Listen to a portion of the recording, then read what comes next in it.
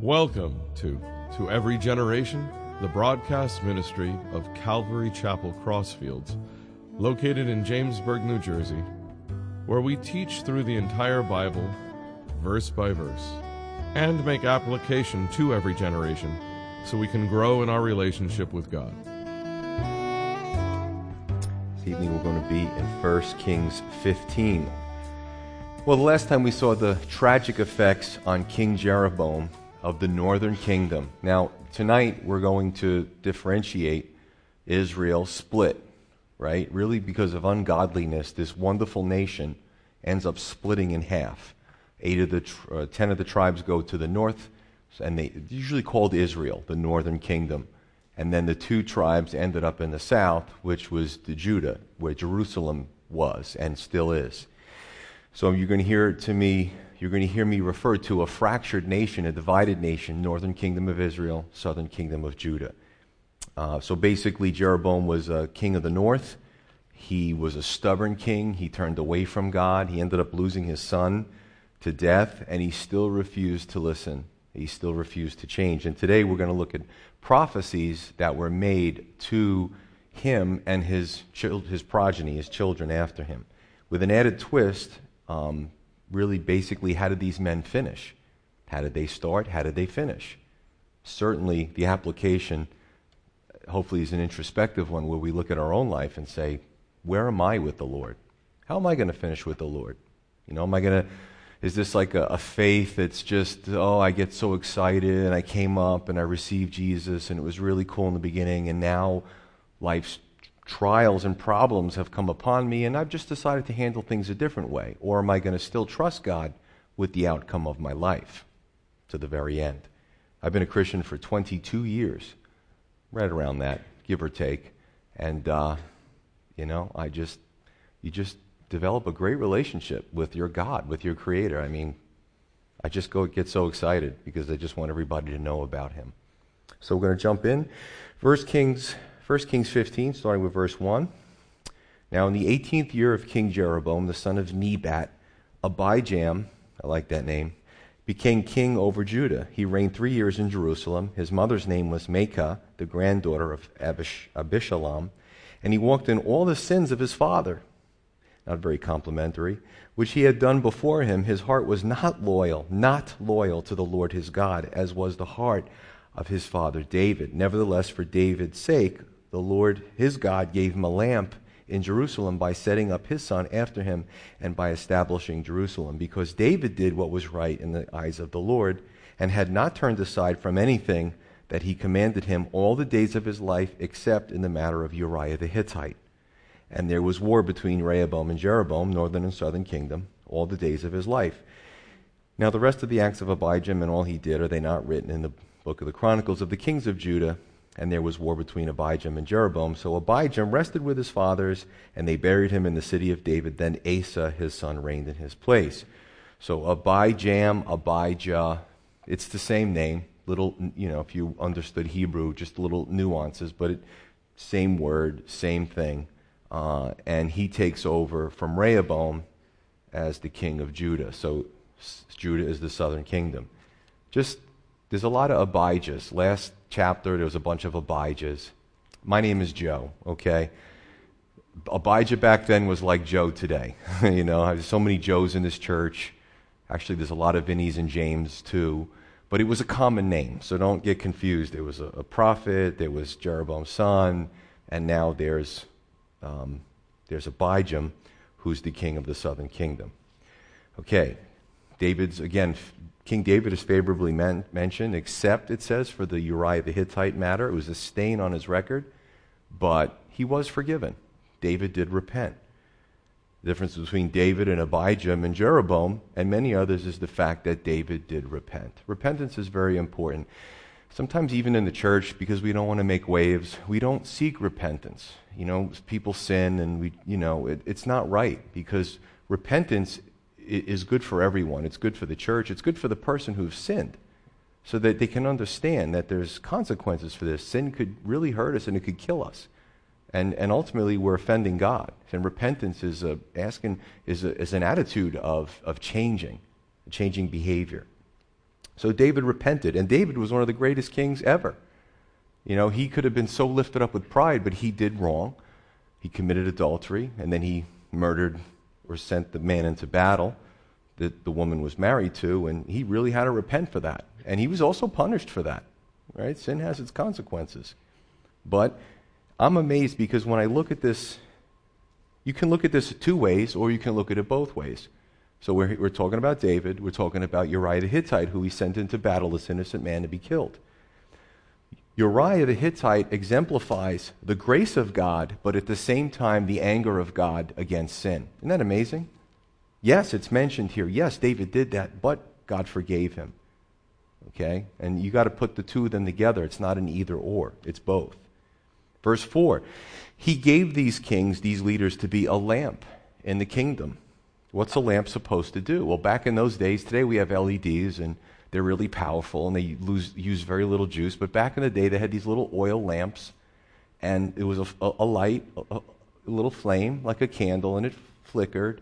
And if it was nighttime, you could just see, the whole place could be pitch dark. No street lights back then, maybe some stars. But that little lamp made a lot of light in that area. And we know that in the Old Testament, God's people were supposed to reflect His light, His glorious light. And we know in the New Testament, what does Jesus says? We're supposed to be the light of the world. We're supposed to be like little Jesuses. We're supposed to reflect Jesus, emanate Jesus. Right? So the New Testament, Old Testament, it's the same thing. Leading Israel as the king was a de facto ministerial position. In other words, if you were the king of this nation that was of God's people, you, in essence, were pastoring. You were shepherding God's people. So a lot of the kings took it lightly, or they just used it for power, but God wanted them to use it in a spiritual sense, in a ministerial sense. So if you jump with me to 2 Chronicles 13, because it goes with 1 Kings 15. Chronicles is looked more from the spiritual aspect. Same person, Abijah, same person. It says, in the 18th year of King Jeroboam, Abijah became king over Judah. He reigned 3 years in Jerusalem. His mother's name was Micaiah, the daughter of Uriel, of Gibeah. And there was war between Abijah and Jeroboam. Remember, north and southern kingdom, fighting with each other. Abijah set the battle in order with an army of valiant warriors, 400,000 choice men. Jeroboam also drew up in battle formation against him with 800,000 choice men, mighty men of valor. So twice the army the north had than the south. Then Abijah stood on Mount Zemaraim, which is the mountains of Ephraim, and said, "Hear me, Jeroboam, and all Israel. Should you not know that the Lord God of Israel gave the dominion over Israel to David forever, to him and his sons, by a covenant of salt," which means that once God makes a covenant, it's forever. That's what a covenant of salt meant. Don't forget, this is God, that we're sitting in the position that He gave us. Yet Jeroboam the son of Nebat, the servant of Solomon, the son of David, rose up and rebelled against the Lord. Then worthless rogues gathered to him and strengthened themselves against Rehoboam the son of Solomon, when Rehoboam was young and inexperienced and could not withstand them. And now you think to withstand the kingdom of the Lord, which is in the hand of the sons of David. And you are a great multitude, and with you are the gold calves which Jeroboam made for you as gods. So the northern kingdom went into idolatry quickly. They went against God. They started worshiping, golden calves, baby cows. It was kind of weird. I mean, people today still worship animal gods and stuff, but that's not who God is, okay? He created the animals.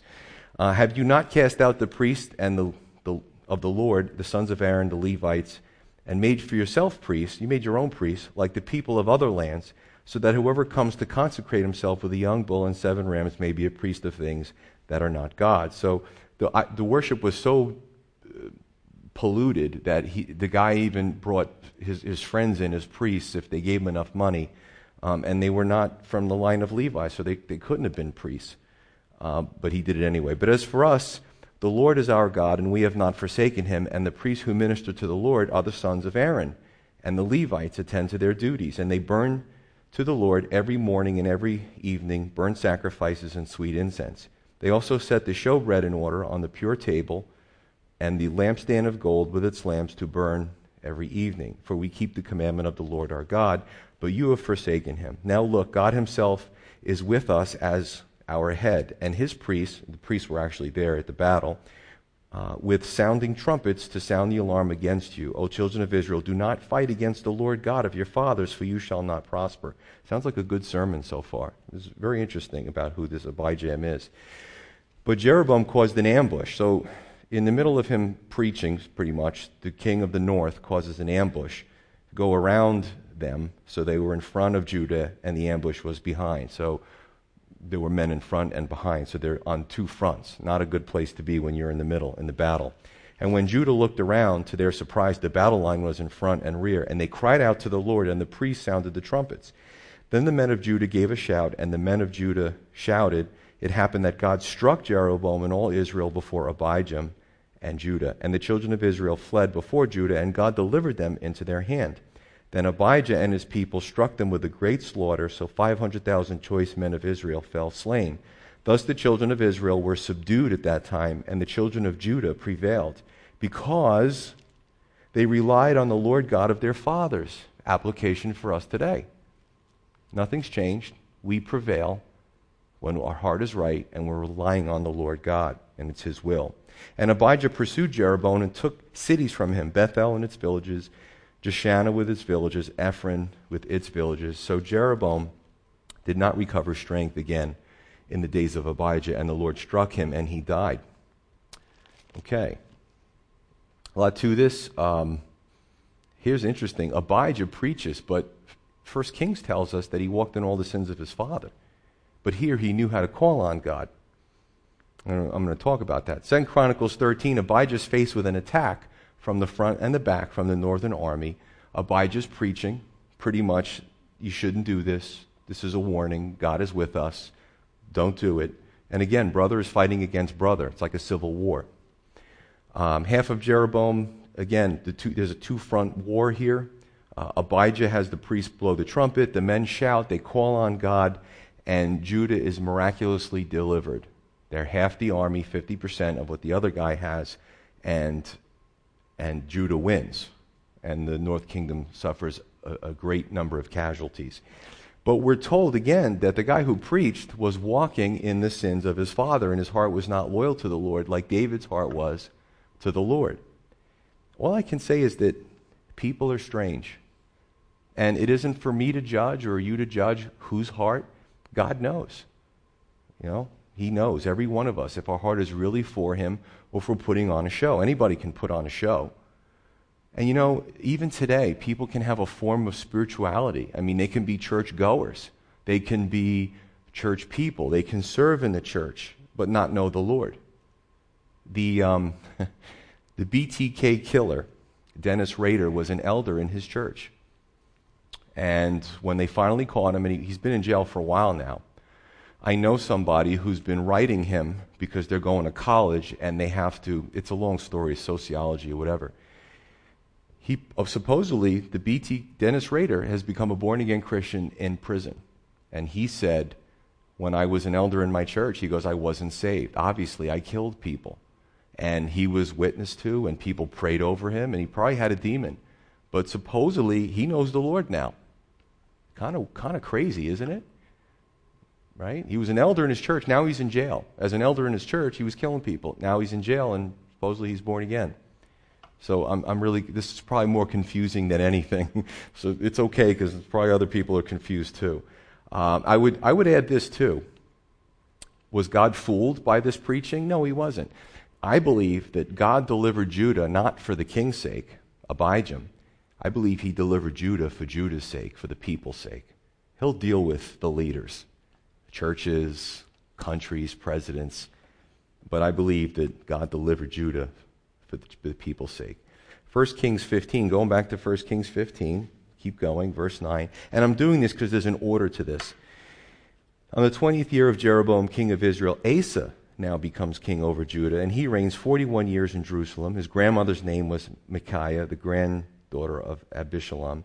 And he did what was right in the eyes of the Lord, as did his father David. And he banished the perverted persons from the land. He removed all the idols his father had made. He removed Maacah, his grandmother, from being queen mother, because she made an obscene image of Asherah. And Asa cut down her obscene image and burned it by the brook Kidron. Remember, there were a lot of statues, a lot of wood carvings. Some of them were pornographic. They were obscene. And it reflected a God that these people wanted. So just because it was Israel, there were people in there that they really didn't have a heart for the Lord. They lived there. They were cultural Jewish people, but they really didn't have a heart for the Lord. But the high places were not removed. Nevertheless, Asa's heart was loyal to the Lord all his days. He also brought into the house of the Lord the things which his father had dedicated, and the things which he himself had dedicated, silver and gold and utensils. So Asa now takes over from Abijam, and I'm going to just at the end go through it briefly, because we're in the north kingdom, we're in the south, we're in the north. It's just the way Bible records parallel history. What's going on in the north, what's going on in the south. So Asa takes over from Abijam, and the Bible says that Asa did what was right in the sight of the Lord, and he did some notable good things as the king. He had the courage to remove Grandma. Grandma was in a position, in a royal position, and she was doing bad stuff. So he said, Grandma, you're fired. You know what I'm saying? You're done. He had the courage to do that because she was an idolater and it was really offensive to God. Most people wouldn't do that. They would try to keep the peace. There's a term called nepotism where the opposite is true. If you have family members and you get a position of power, you want to have all your, brothers and sisters, all the people that are close to you in that with you so they can enjoy that prestige, whether they're qualified or not. It's not a good thing, but that's called nepotism. Asa also makes an example of her idolatry and destroys Grandma's obscene image. He cut down that weird perverted statue, and again, a lot of these false gods they were obscene. So he got rid of that. 3, his heart was loyal to the Lord, but he didn't get rid of all the high places. Now that's interesting. Maybe he thought it would start a revolt. Maybe he didn't want to go too far as the king. There's a lot of pressure at the top for a leader to make decisions that are unpopular. In the Bible, it's called fear of man. Today, we would call it peer pressure. That's a term in the last 30, 40 years, peer pressure. And it's not just for teenagers. People who are older, people in every walk of life have peer pressure. Their peers, they want to make decisions that make everybody happy. And they can't always do that. And some people succumb to peer pressure and it hurts them later. The last thing, verse 14, was that Asa was loyal to the Lord, but we find he wasn't thorough. Okay? He left those high places. And it reminds me of when you get an infection. And if you don't clean out the wound thoroughly, it looks good, it feels good for a while, you dress it. But that infection starts up again, and sometimes it's worse than it was before. My 2 cents. Let's go to 2 Chronicles 14, 8 through 15. Moving through this pretty quickly. 2 Chronicles 14, 8 through 15. And Asa had an army of 300,000 men from Judah who carried shields and spears, from Benjamin 280,000 men who carried shields and drew bows, and all these were mighty men of valor. Then Zerah, the Ethiopian, which would have been North Africa, which would have been pretty close to Israel, came out against them with an army of 1,000,000 men. It's a big army for those days. And 300 chariots, and he came to Mareshah. So Asa went out against him, and they set the troops in battle array in the valley of Zephathah at Mareshah. And Asa cried out to the Lord his God and said, Lord, it is nothing for you to help. Now, listen, we complain sometimes because the electric bills, has to come due, or something this or something. I really like that new pair of sneakers. When these people cried out, man, they were in trouble. There was troops facing them. There was chariots. They didn't have chariots. They were outnumbered 2 to 1 or more. And they're like, Lord, if you don't help us, they're going to kill us. They're going to slaughter us.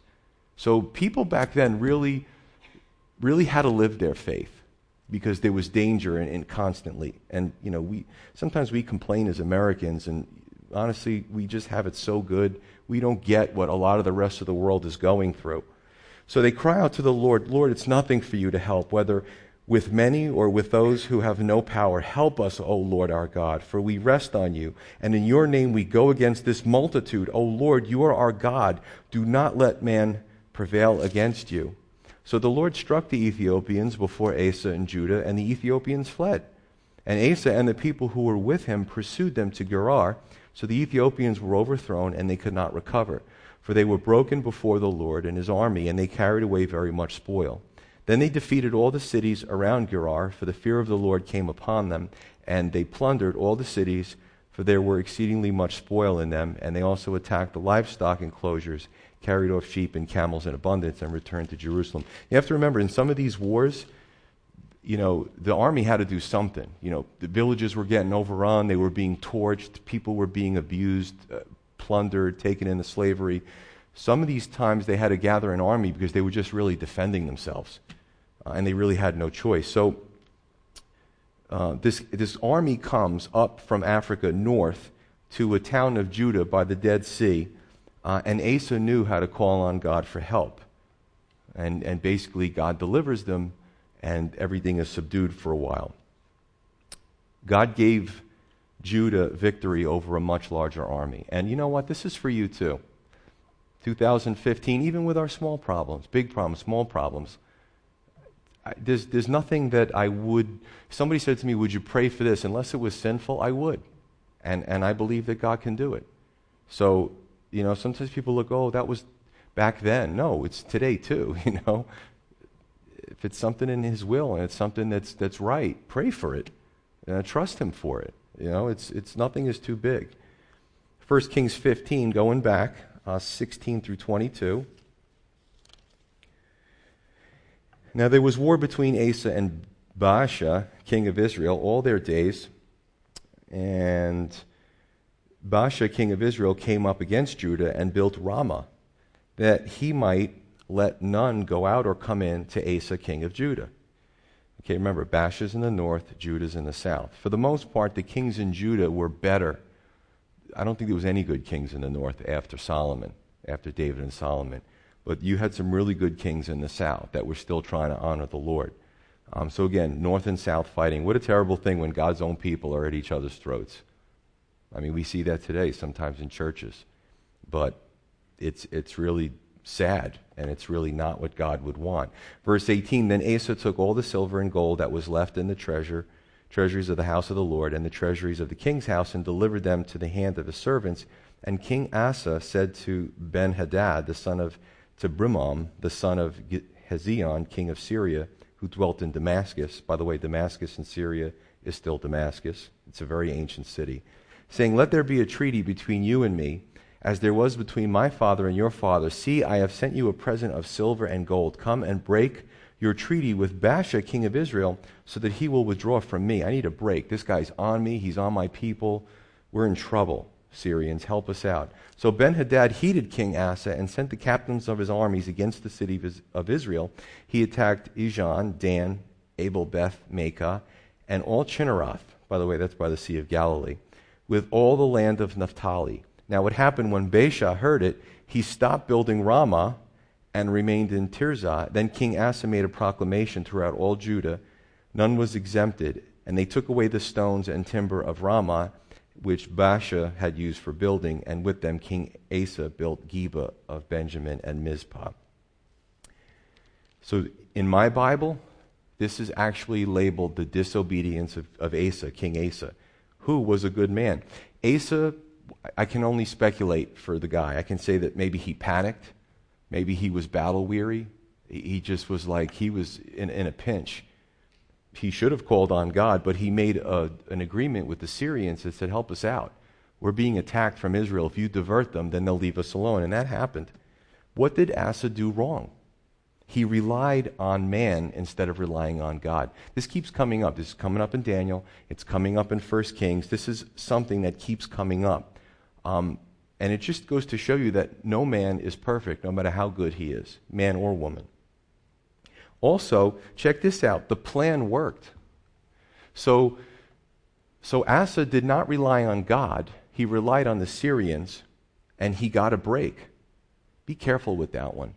Sometimes we can do things in this world and not rely on God, and everything turns out fine, and we think, oh, that's great.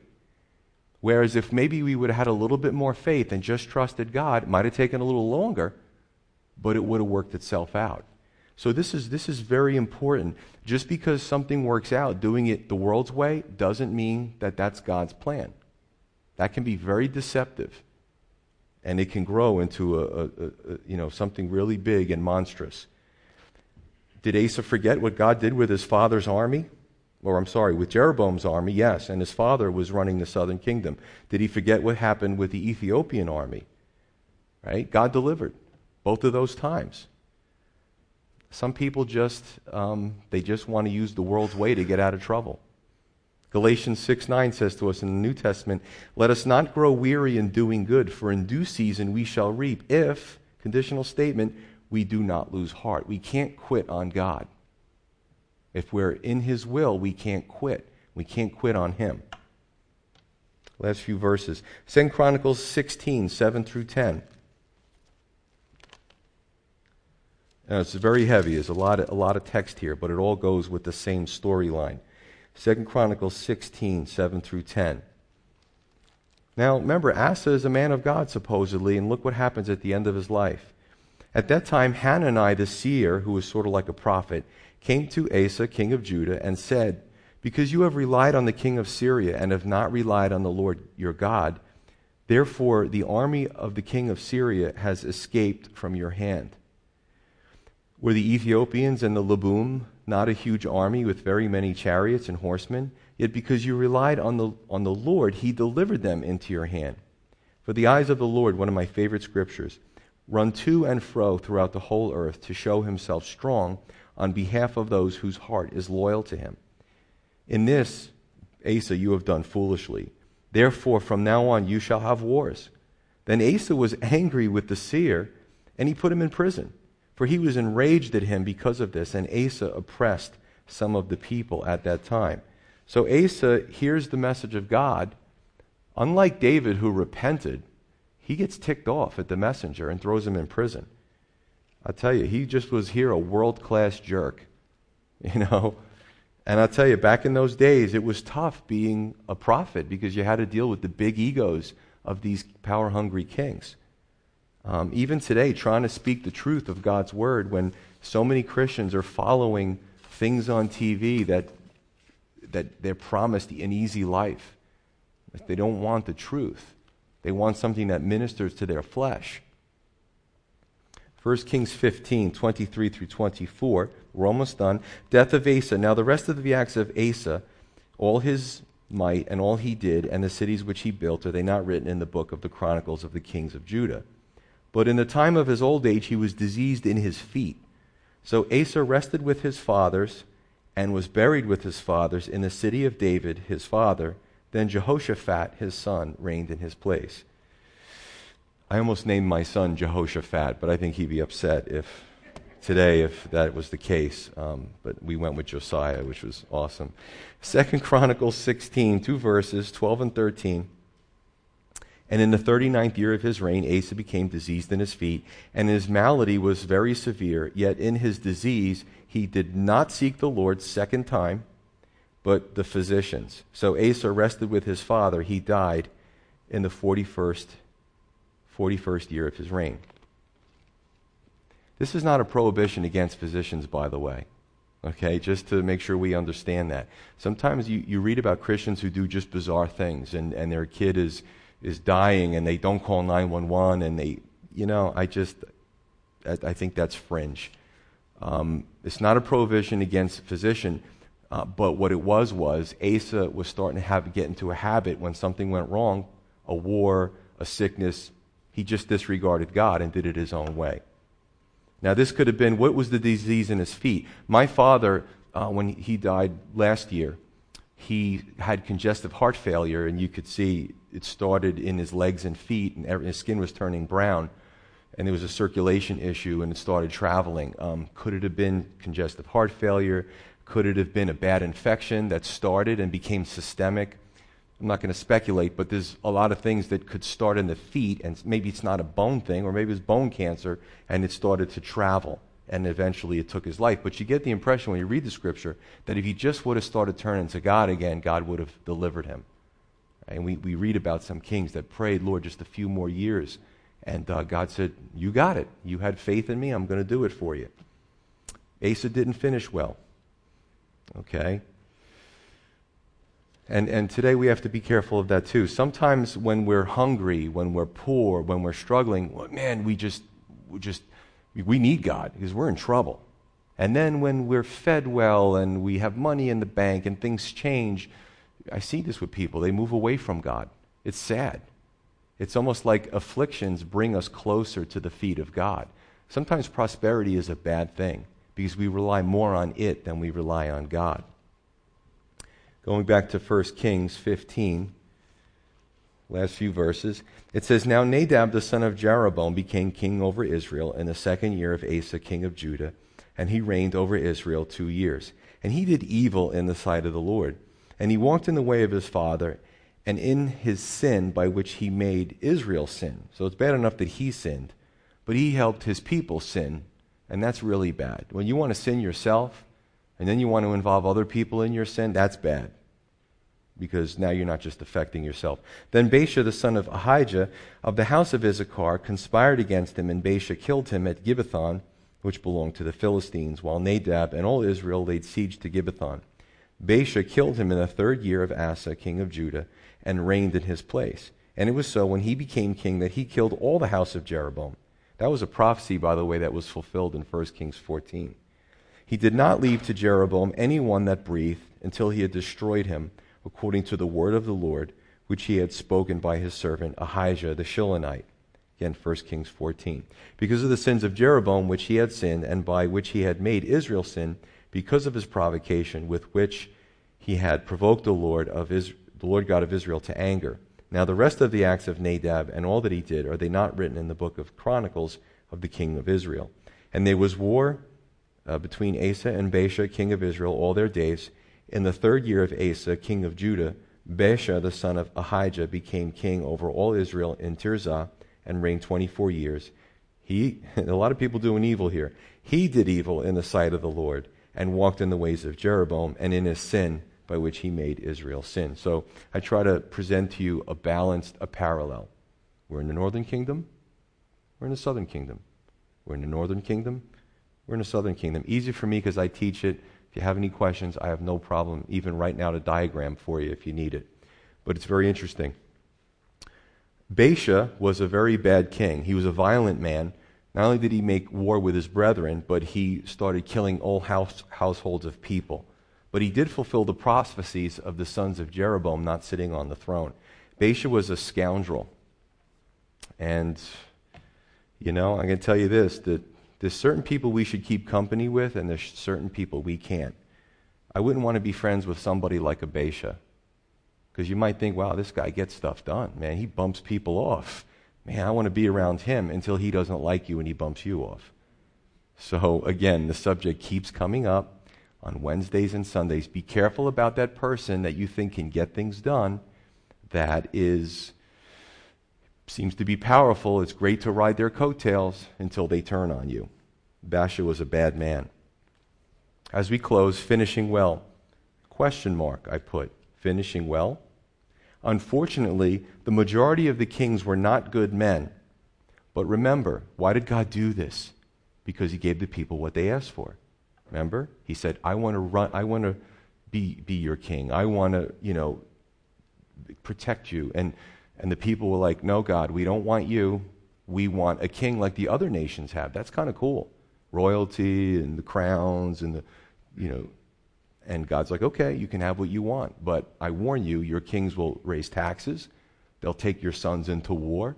They'll take advantage of you. And this is what happened. Sometimes we ask for things from God that, to me, it's a blessing when some prayers of mine are not answered.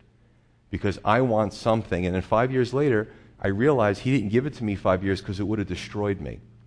Simple things. Money, this, that, a promotion, Sometimes God, it's better that he doesn't give us things that we ask for because we're not really thinking it through. But let's just go through this. In the northern kingdom, Jeroboam was evil, Nadab was evil, Baasha was evil. In the southern kingdom, Rehoboam was evil, Abijam was evil, but Asa was loyal to God but finished poorly at the end of his life. It's kind of depressing. Strangely enough, Abijam did good in the beginning, but did not finish well. Asa was a godly man, but didn't finish well. David was a godly man, did some evil, was punished, repented, was forgiven, and left a great legacy. There's the good news. Good old David. When David sinned, he sinned hard, but you know what? He had a heart that was broken by his sin, and he really lived a life of repentance. He was punished. There were consequences, but you know what? In the scripture, God always mentions David. What does that tell you? In the end, everyone will face the Lord for their own lives and how they finish, including us. How will we, brothers and sisters, finish? Coming to the Lord, that honeymoon phase, working it out with the Lord, and then in the last waning years and months of our life, did we truly know the Lord? The message in all this is, number one, know the Lord. Number two, grow in the Lord. Some people stay perpetual babies as Christians. Know the Lord, grow in the Lord. Finish well with the Lord. And I'll leave you with Galatians 6:9. And let us not grow weary in doing good, for in due season we shall reap, if we do not lose heart. Let's pray.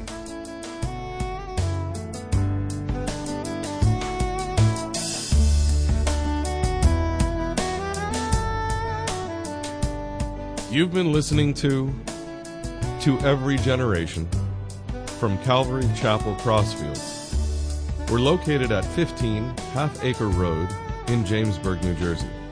We meet for Bible study Wednesdays at 7:30 p.m. and Sunday service begins at 10:30 a.m. On Sundays, we have children's church for all ages, in addition to infant and nursery care. You can find out more about the ministry here at Calvary Chapel Crossfields by going to cccrossfields.org. Thanks for listening, and may God bless you.